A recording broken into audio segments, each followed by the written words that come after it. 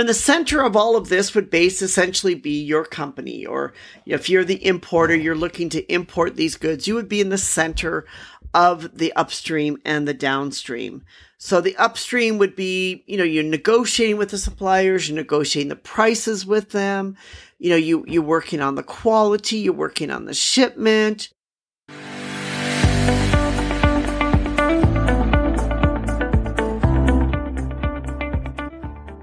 Hi, this is Anita from the Global Trade Gal. Today we want to talk a little bit about the upstream and the downstream of the supply chain and what each of those mean.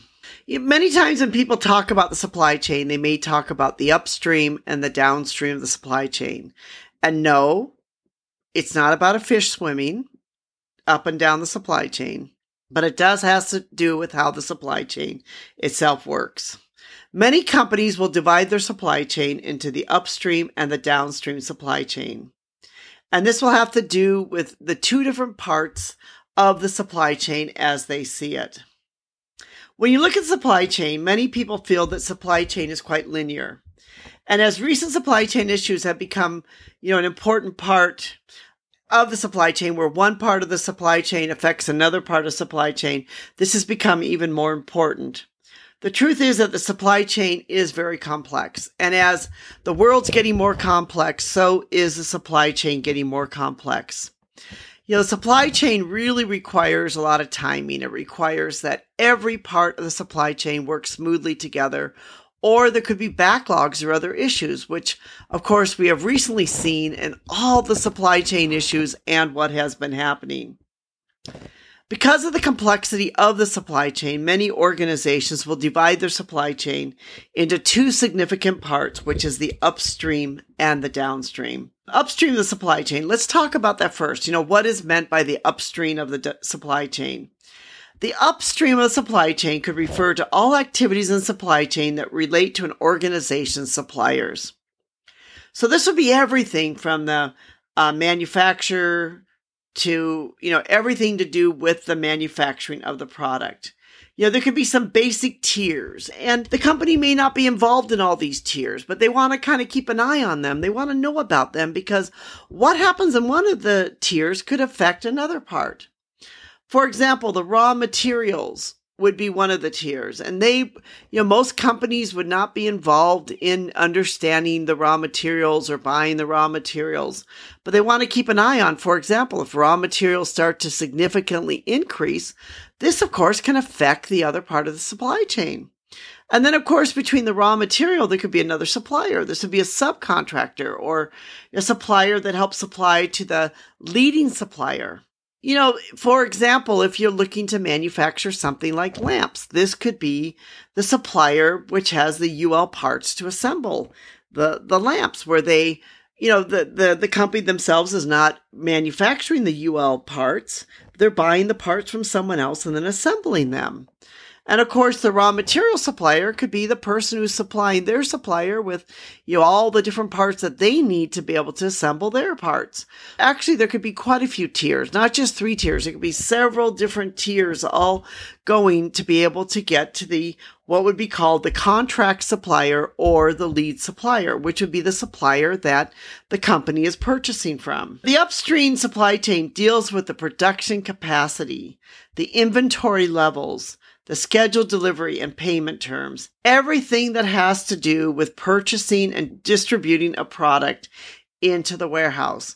So you basically think about everything you need to be able to buy the product, get the product into your warehouse is really part of the upstream of the supply chain. In the center of all of this would essentially be your company, or if you're the importer, you're looking to import these goods, you would be in the center of the upstream and the downstream.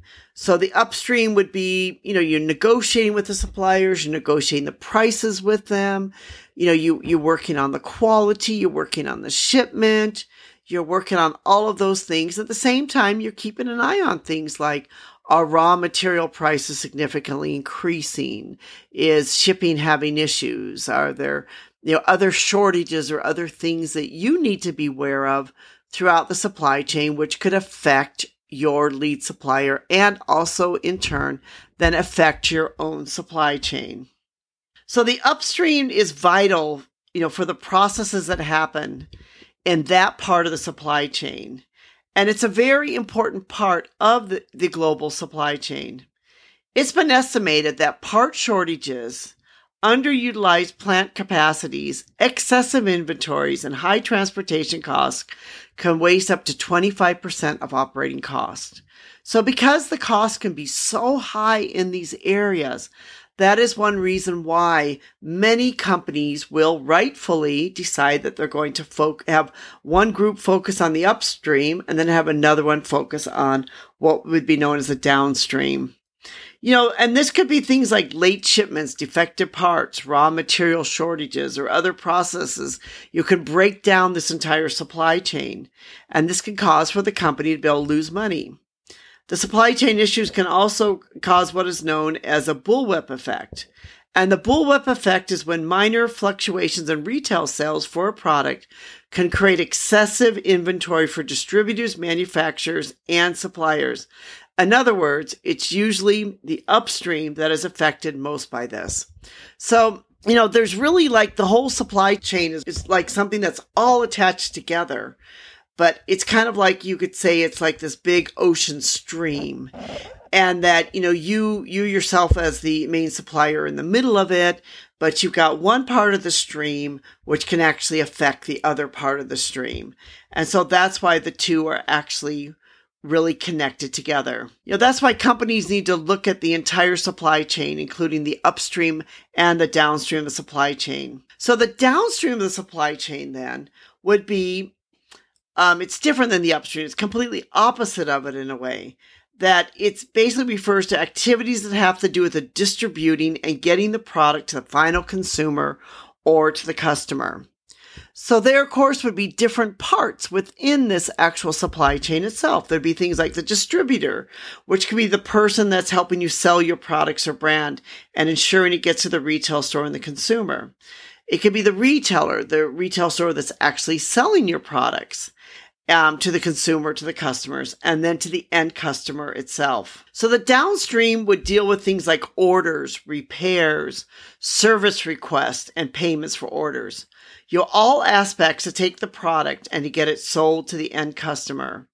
The downstream supply chain involves everything from delivering the product to the warehouse to selling it to the customers. So this is what really, makes it very different from the upstream. You can see how they're really very different processes that's involved in the actual supply chain and why the two are divided. The supply chain, because it deals with all of these different things. The supply chain can also be thought of as the demand for the product, while the upstream supply chain is thought of as a supply. So if you wanted to really simplify them, you could say the upstream is about the supply of the product and the downstream is about the sales or the demand of the product. The supply chain manager will need to be able to balance between these two different supply chains, between the up and the downstream, in order to make sure things are running smoothly. There's orders, they have products to sell, and they're not losing sales because there is no inventory, that they really need to be able to keep on top of all these different factors. Over ordering can cause an issue, and that may mean that the company will lose money by carrying too much stock, that they can be forced to discount or dump. But then, of course, also inefficiencies in the supply chain itself could mean that the company could, lose up to 25% of operating cost. Or, they may just not have the products to sell. So they're going to lose money and lose in sales.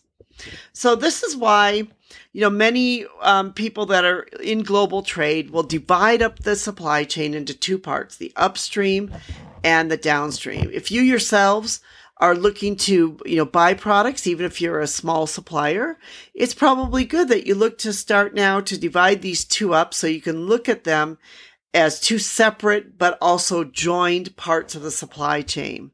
This will help you to make sure that your supply chain is running efficiently and running smoothly. This is Anita from the Global Trade Gal. We hope that you've enjoyed our podcast. If you've enjoyed it, please consider to subscribe. We'd love to have you be part of our community. We talk about all things to do with all types of trade, and we'd love to hear from you if you have any questions or comments or any thoughts.